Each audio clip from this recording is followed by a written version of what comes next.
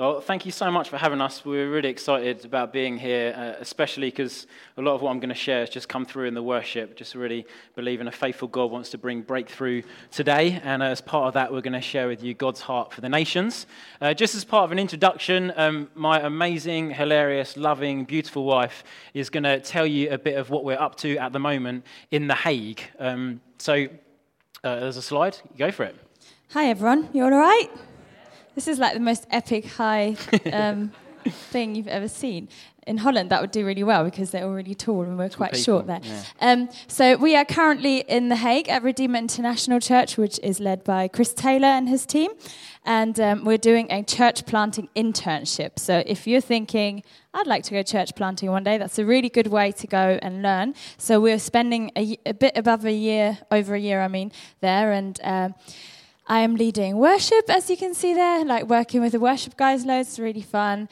Pete's just started a refugee football club, which is going really well. So he gets to meet refugees from lots of different nations, and he gets to play football with them.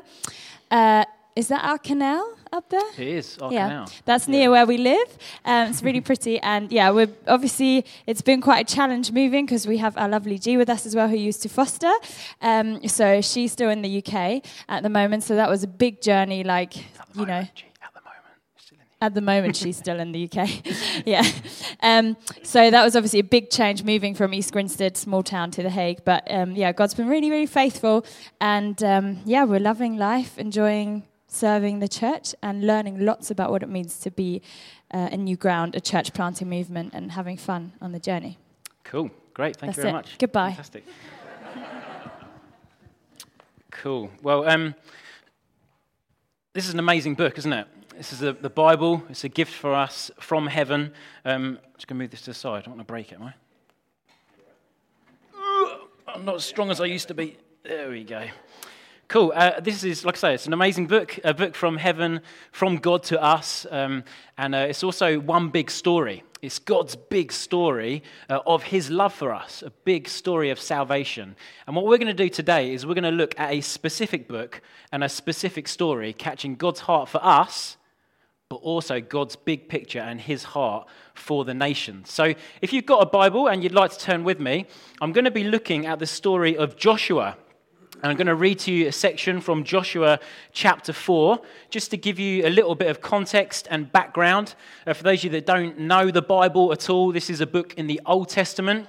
And the main character in this story is a guy called Joshua. And what we've got the people of God, Israel.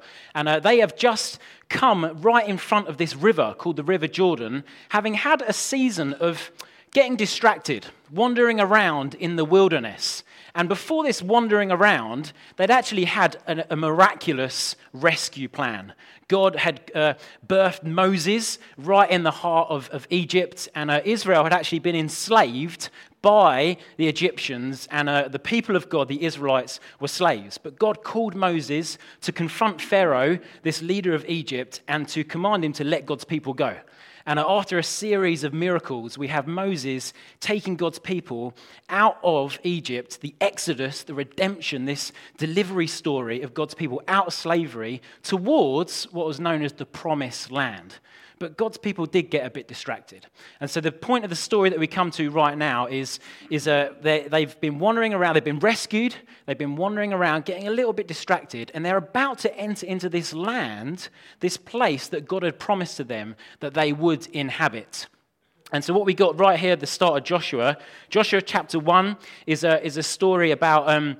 is a section where God basically commissions Joshua to lead his people. Let me read to you a few verses at the beginning. Joshua chapter 1. After the death of Moses, the servant of the Lord said to Joshua, the son of Nun, Moses' assistant, "Moses, my servant, is dead. Now therefore arise, go over this Jordan, you and all this people, into the land that I'm giving to them, to the people of Israel."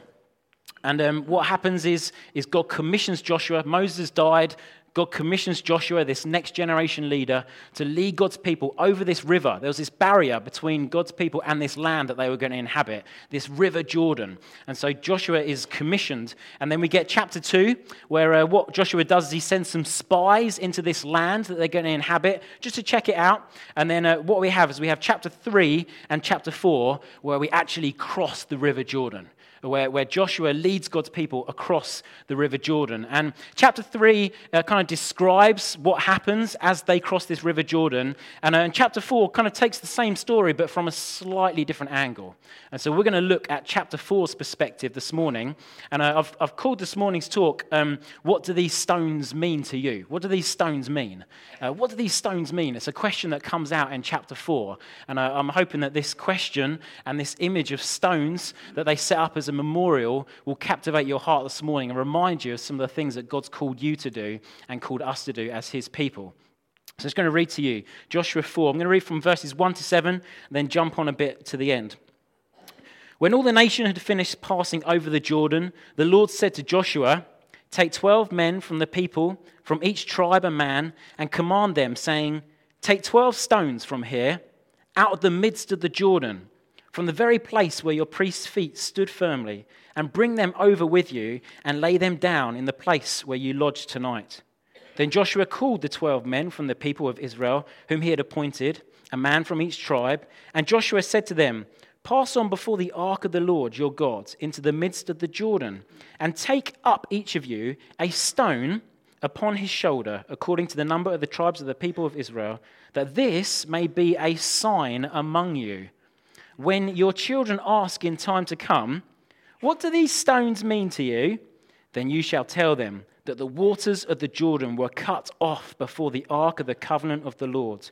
When it passed over the Jordan, the waters of the Jordan were cut off. So these stones shall be to the people of Israel a memorial forever." I'm just going to jump down to verse 19. The people came up out of the Jordan on the 10th day of the first month, and they encamped at Gilgal on the east side of Jericho. And those 12 stones which they took up out of the Jordan, Joshua set up at Gilgal. And he said to the people of Israel, "When your children ask their fathers in times to come, 'What do these stones mean?' then you shall let your children know. Israel passed over this Jordan on dry ground. For the Lord your God dried up the waters of the Jordan for you until you passed over, as the Lord your God did at the Red Sea, which he dried up for us until we passed over, so that all the peoples of the earth may know that the hand of the Lord is mighty, that you may fear the Lord your God forever." Father, we thank you for this morning. We thank you for already being with us so powerfully through your Spirit as we've worshipped you, just speaking to us about your faithfulness and about how you have and want to deliver us. And I pray you'd help me this morning as we look at this story and just be reminded of the rescue of God, but how that rescue of God is not just for us, but it's for the people of the earth. I pray you'd help me as I speak. I pray you give us all ears to hear and hearts open to you. In Jesus' mighty name, amen. Amen. So here's a couple of famous memorials or a statue. The one on your right is the Statue of Liberty. This is a statue that was given to the people of America, USA, from the French. And it was to be a sign of welcome to all of those people coming in to America. Slightly ironic. But this is a sign of freedom and liberty for people that were coming to the country. The other memorial is a slightly sadder memorial. This is the Holocaust Memorial in Berlin, this great city that we're going to be moving to. It's a memorial of all of those Jews that died in the Holocaust. I wonder if you're a fan of statues or memorials, if you have a famous statue or somewhere that you like, a memorial that you love to look at, and there's a meaning behind it of what it means to you personally. Well, in this chapter 4, Joshua is basically being obedient to God and leading God's people over. And God speaks to the people of God about setting up a memorial, setting up 12 stones that would be as a sign to God's people about what he had done in their life and a reminder of what he has called them to do. This question, when you ask in a time to come, what do these stones mean to you, is just a phrase that just jumped out at me. God's really been speaking to me about this story of Joshua over this last season. And I came to this chapter and just this question just kept jumping out at me. What do these stones mean? To the point that I kept walking around and saying it out loud, and Sarah getting irritated with me. Yeah, but what do these stones mean though, Sarah? What do these stones mean? And it's a really interesting question that the Israelites are being asked because there's meaning and significance behind the stone. You can kind of imagine, can't you, just the scene, maybe even this afternoon as you're having lunch together, the little kids asking Mum and Dad, what does this mean? Or what does that mean? That's what kids do, don't they? They're inquisitive. They ask about the meaning of things and what things mean. And you can picture the image, both maybe at the time of this rescue through Jordan, but then even years and years later of kids looking at these strange stones and saying, yeah, but Dad, what do these stones mean? What do they represent? Well, we're going to look at a couple of the answers from this passage, two of which we've already been celebrating, and one of which I'm hoping will stir our hearts this morning. So firstly, what do these stones mean, friends? These stones mean that we have a faithful God, the faithfulness of God. In fact, this whole, not just this whole chapter, but this whole book actually is talking about the faithfulness of God. Later on in the book, Joshua 21 verse 45, it says, "Not one word of all your good promises that the Lord has made to the house of Israel had failed. All came to pass." All came to pass. But why? Why? What's the actual reason within the story? Why did all the good promises of God come to pass? Well, actually, there is a bigger narrative going on in this story. We talked about how God's people have been called to inherit a land. They've been called to go into a land. And some of you who know your Bibles well will know the story of God speaking to Abraham, a great father Abraham, the patriarch of the people of God. And God calling Abraham and telling him that he's going to be a father to the nations. And that actually through Abraham, there would be many, many descendants, as many as the stars in the sky and grains of sand on the seashore, that would be the people of God.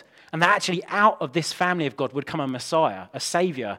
That as Ian read this morning from Ephesians chapter 1, that all those that come to Christ will receive this inheritance that had been promised all the way back to Abraham.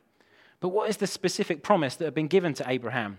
I'll read to you Genesis 12, 1-3. The Lord said to Abraham, "Go from your country and your kindred and your father's house to the land that I'll show you, and I'll make of you a great nation.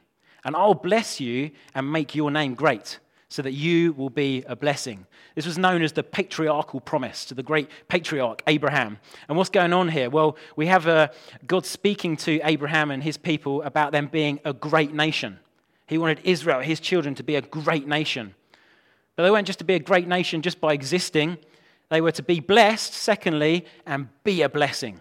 They were to be a blessing to the rest of the world around them. And then thirdly, they were to occupy a land. They were to actually inhabit a land. God had promised them a land, and here we get the story of Joshua, the fulfillment of the promise.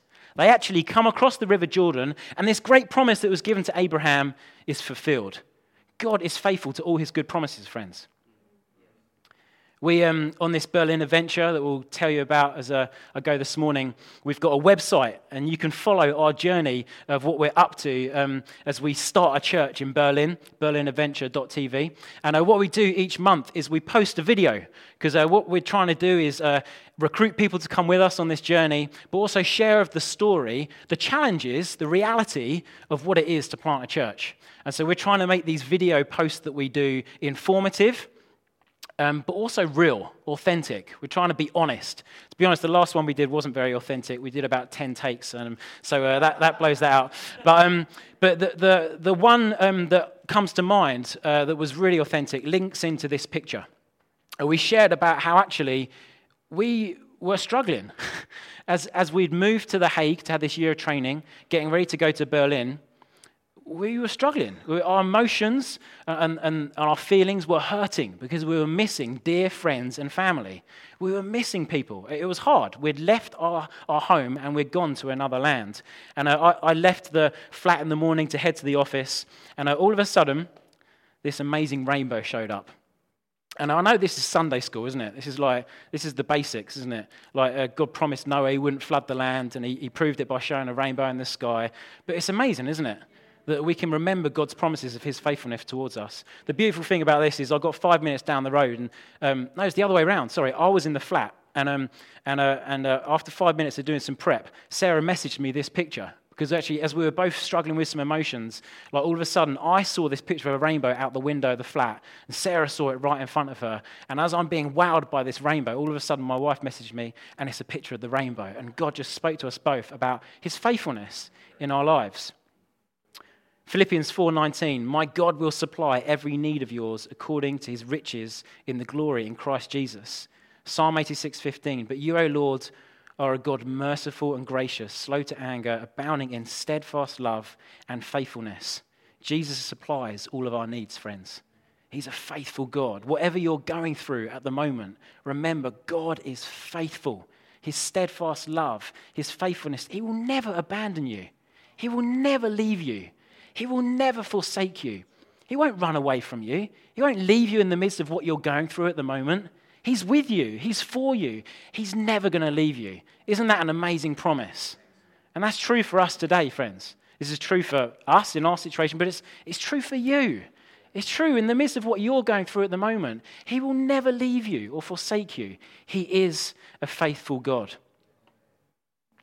What else do these stones mean then? Well, I think, again, just picking up on what we've just been celebrating and praying into, these stones mean that our God is a deliverer, that our God is a God of breakthrough. Our God is a God who has delivered us and will deliver us. Our God is a God who provides a way for us. Verse 6 and 7 says, from the chapter I read, talking about these stones, that this may be, and the act of God delivering his people, that this may be a sign among you. And when your children ask you in a time to come, what do these stones mean? Then you shall tell them, the waters of the Jordan were cut off before the ark of the covenant of the Lord. When it passed over the Jordan, the waters of the Jordan were cut off. Later on it says, when you shall let your children know Israel passed over this Jordan on dry ground, the Lord your God dried up the waters of this Jordan until you passed over it. You passed over it. This phrase, passed over or crossed over, comes up 20 times in this chapter alone. God had provided a way for them to cross over, to pass over this barrier. Have anyone ever sort of been able to part water before? Anyone done that? It's a miraculous thing, isn't it? Parting water. This is what God did. He parted the water as the Ark of the Covenant, as Joshua sent the priests into the water, the Ark of the Covenant, the waters parted.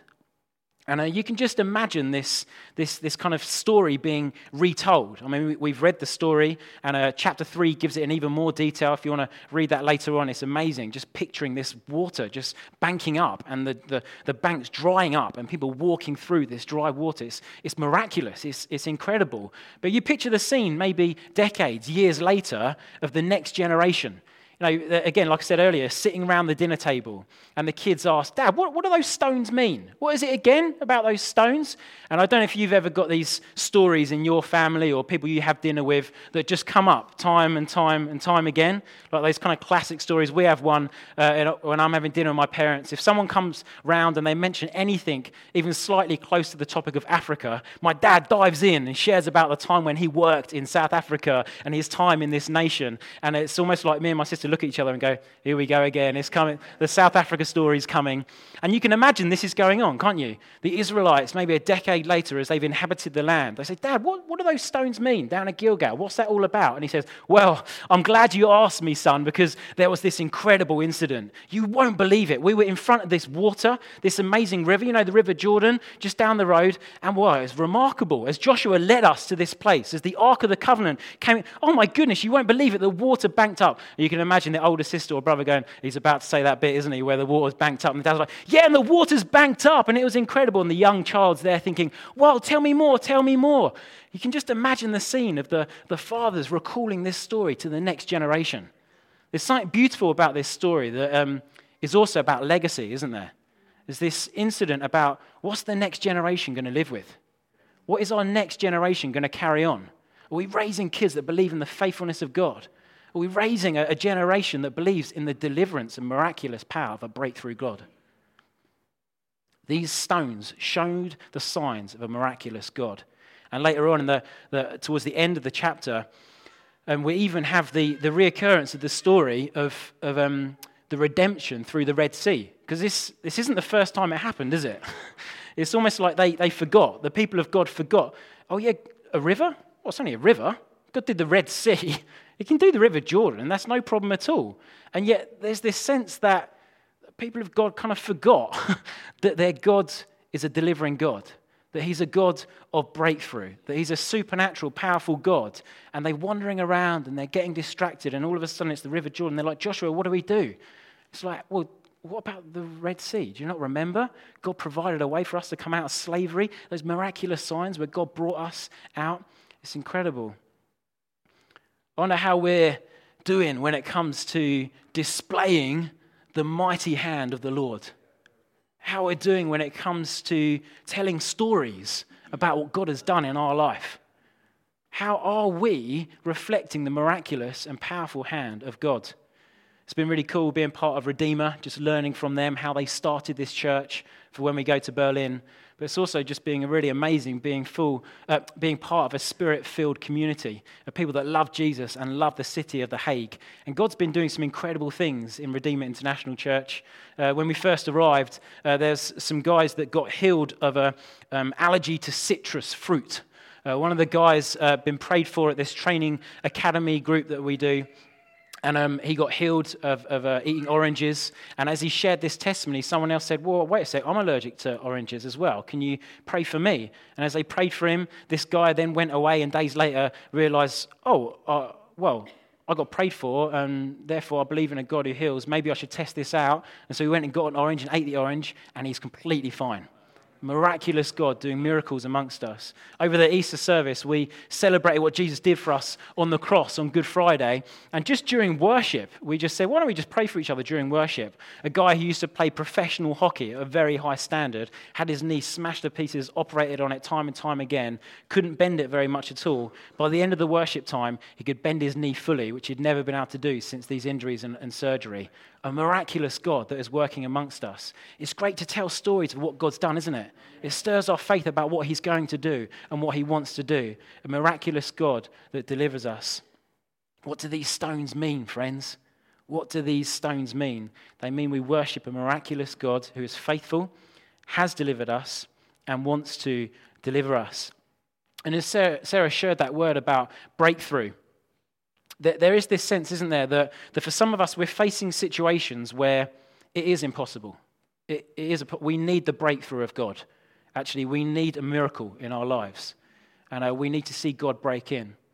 And I'm sure that's true for some of you this morning. But I think there's also some of us that we're just a little bit like the Israelites. And we forget, oh, yeah, you've delivered me, Jesus. And actually, sometimes we just forget the fact that God is miraculous and that he's delivered us. And there's these situations that we face where actually all we really need to do is be reminded that God is miraculous and that we need to ask for him to come and break through again in our lives. And maybe that's a healing in your life, or maybe it's just a change of your thinking and a reminding of actually, no, that's not a problem anymore. Jesus can carry that now. That's not my problem to carry. He dealt with that. That issue, that problem has been dealt with. I've had breakthrough. I don't need to go back to it. He's delivered me from it. And I love Colossians 1. It says, he has delivered us from the dominion of darkness. He has transferred us into the kingdom of his Son. These stones are to be a memorial of what God has done, a memorial of his faithfulness and his delivering power. But what else? What else do these stones mean? These stones are to be a sign that our God is a God of the nations, that our God is a God of the people of the earth. Verse 24 said, so that all the peoples of the earth may know that the hand of the Lord is mighty, that you may fear the Lord your God. So that who? All the peoples of the earth. There was this special thing on the people of God. about them. Like there was this thing about them that was supposed to reflect the holiness of God, the law of God to other nations around. They would grow and multiply through having children and raising up the next generation. But there was also this special thing on the people of God that would reflect the holiness to other nations. And so it wasn't just the children of God growing up that would need reminding. These stones were also a sign to other nations of a God who is faithful, of a God who does work miracles, of a God who is holy. Friends, God's heart has always been for the nations of the earth. I read to you earlier Genesis 12, where God spoke to Abraham about God's people being blessed to be a blessing. Being blessed to be a blessing to the nations of the earth. And right throughout the Bible, right throughout this big story of salvation, God's big story, his heart for the nations, we read time and time again about God's heart for the nations. We have these prophetic words in the Old Testament where God often would call God's people back to him, like a bit of what's going on in this story of Joshua. He's calling them back to his plans. But we also have these prophetic scriptures about how one day God's going to call all nations. We read it at the end of the book of Revelation that one day every knee and tribal tongue will bow before the throne of God. We read these passages like in Isaiah 11:9 where it says, the earth will be filled with the knowledge of the Lord. The whole earth will be filled with the knowledge of the glory of the Lord one day. It will, friends. And there's a sense that that's something that's going to come, but that's also something that actually we can see the fulfillment of now. There's a mandate on us to see that now. That the glory, what do I mean by glory? What do I mean by presence? Well, it's Jesus. It's him being present in situations. It's him reaching out to the nations. And when we see Jesus come to earth, we see his heart straight away, not just for Israel, but his heart for Jews and Gentiles. He comes and calls the people to himself, his disciples, and then he commissions them. And we see his heart is for the nations of the earth. Luke 24:47 says, repentance and forgiveness of sins should be proclaimed in his name to all nations.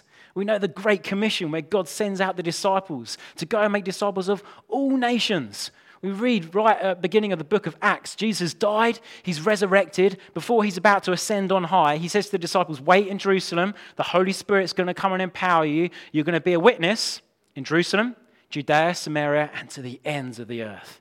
His heart has always been for us as a people to be blessed so that we can be a blessing to the nations of the earth. Friends, what do these stones mean? They are a message to the world, but they're also a reminder to us, oh yeah, I've been called to be a blessing. I've been called to be a blessing to my neighbour and to the nations. You've been called, friends, to be a blessing to your neighbour and to the nations. I just kind of want to finish by sharing with you a little bit of our story about how God has called us to be a blessing to our neighbours and to the nations. We, as I've just sort of shared a bit already, are on this amazing adventure. And I think just before I lead into it, just tell you this question that we often get asked at the moment. People keep saying to us, how are you going to do it? How are you going to start a church? And I'm like, I don't know. I don't really know, if I'm honest. But I don't know if you've heard of this book. It's called the Bible, and in it there's another book. It's called the Book of Acts, and it tells us all about like the early church and how they started it, how they did it. And we read about the life of the church going from Jerusalem, Judea, Samaria to the ends of the earth. And as you read through the Book of Acts, you see guys like the Apostle Paul and others. They go into a town and they share the good news of Jesus. They demonstrate the kingdom of heaven. And then they proclaim the good news of Jesus. And people come to faith. They get healed, they get delivered, they get saved. And what Paul does, he's like, right, we need some leaders. I'll appoint you and you can be leaders because I'm going off somewhere else. I need to start another church. And he does it again. He shares this good news. And when you read the book of Acts, you read time and time and time again that actually what was known as Paul's missionary journeys actually is a strategy for the expansion of the gospel to the ends of the earth through starting churches. Let me read to you a few quotes before I tell you a bit more about our story. There's a guy called Ed Stetzer. He says, for years, most Bible teachers have referred to Paul's missionary journeys, but we refer to them as Paul's church planting journeys. Bob Roberts says in his book, The Multiplying Church, churches have to own church planting, and that means giving it to the people. It has to be viewed as seriously as any other ministry in the church, if not the core of what it means to see radical transformation in communities and the nations of the world. Again, Ed Stetzer modifying a quote from a guy called Peter Wagner, whoever Pete is. The single most effective evangelistic methodology under heaven is planting new churches, who then in turn reproduce themselves other new churches. Peter Wagner is an amazing guy, but I'm just thinking most of us probably don't know who he is. The essence of what it means to reach the nations, friends, the most effective way of evangelism is starting new churches. And so we're going to go and give it a go. God has spoken to us as a family of churches, New Grounds, who we're part of, about reaching Europe as a starting point for the nations. And Berlin is the capital city of Germany. And Germany is right at the heart of Europe, friends. It's right at the heart of Europe. And there was this prophetic question that came, has God forgotten Europe over New Grounds? And there was this resounding cry at the last Ashburnham, no, he hasn't. And we believe as a couple and as a team, really cool to have Pete and Sabina Cow here with us this morning. These guys are coming with us on this church planting adventure. We believe God has called us to go to this very strategic place to do the very thing I've just been talking about.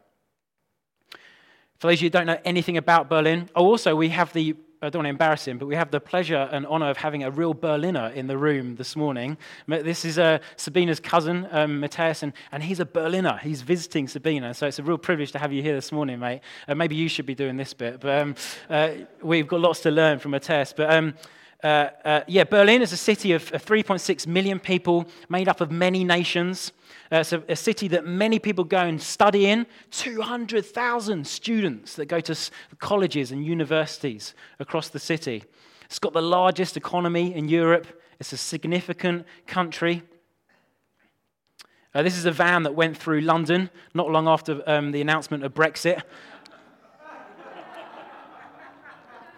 Encouraging entrepreneurs to move to Berlin. You're very welcome in Berlin.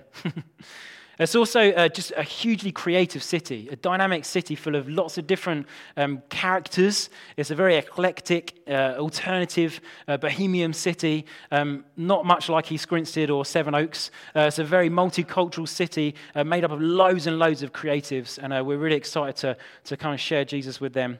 But it's a desperate city. It's a desperate city and a desperate nation.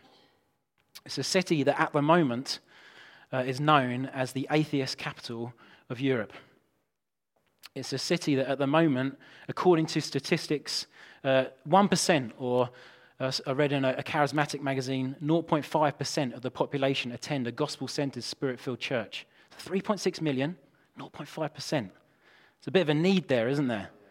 A need for the gospel. Oh.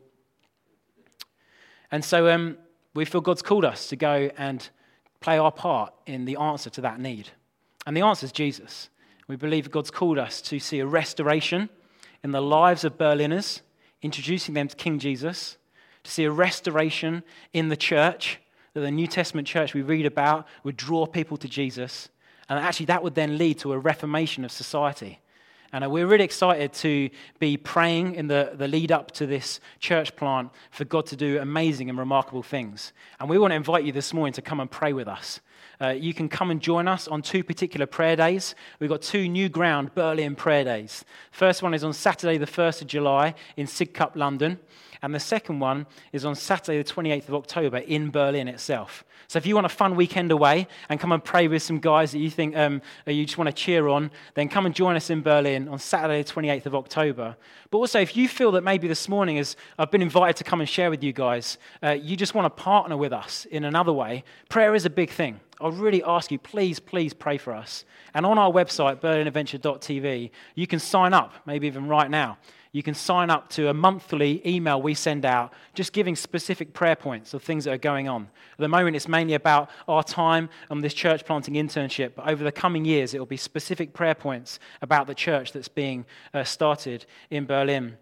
And please, just come and talk to us if you're interested in any way at all. We're really grateful and humbled by your elders inviting us this morning just to come and share some of what's in our heart for Berlin, and really appreciate, I know that God's been speaking to you as a church about the nation of Germany, and I really believe that God's actually maybe speaking to some of you specifically as well about not just Germany but Berlin and what God wants to do in this great nation. And just really want to encourage you, just remain open to consider is God calling me on an adventure? Is God calling me to a Berlin adventure?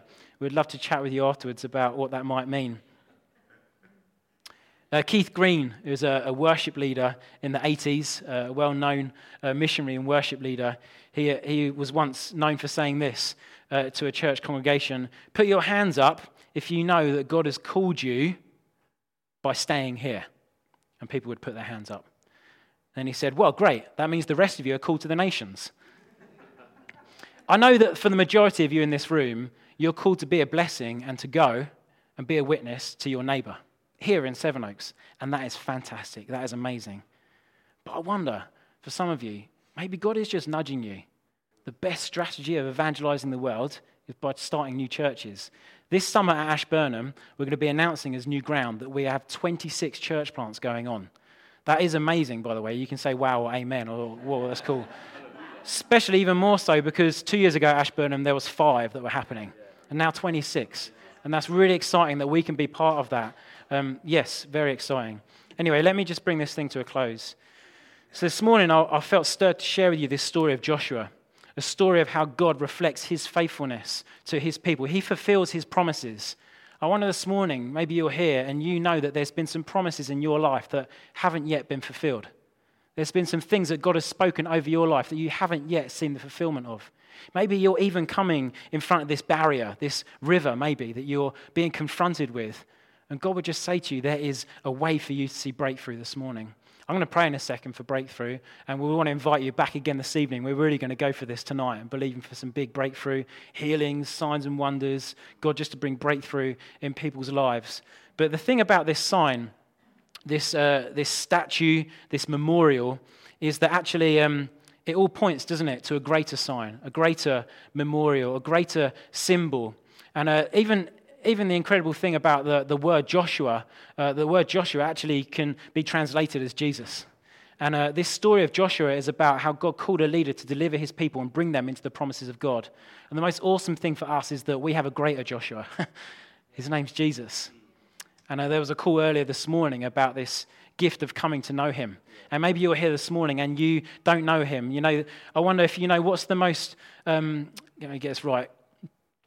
There's probably lots of answers to this question. Remember, what is the thing that Justin Bieber, David Beckham, and Harry Styles all have in common? Probably lots of things is the answer to that question. One of the things that they have in common is that they all wear one of these around their neck. This is a symbol. This is a sign. It's like a memorial in one sense, except it's not the only one. It's the cross where Jesus died for us. There's another one. It's the empty grave. And we'd be hard to wear that around our necks, wouldn't it? It would be a bit weird. But Jesus came to earth, friends, because he loves us. He died for us. And then he resurrected to give us new life. And you might be here this morning. You might be, what's this young guy going on about? Who even is this? I just need to tell you, Jesus loves you. He loves you so much. He laid down his life for you. He rose again to give you new life. And you can come and know him this morning.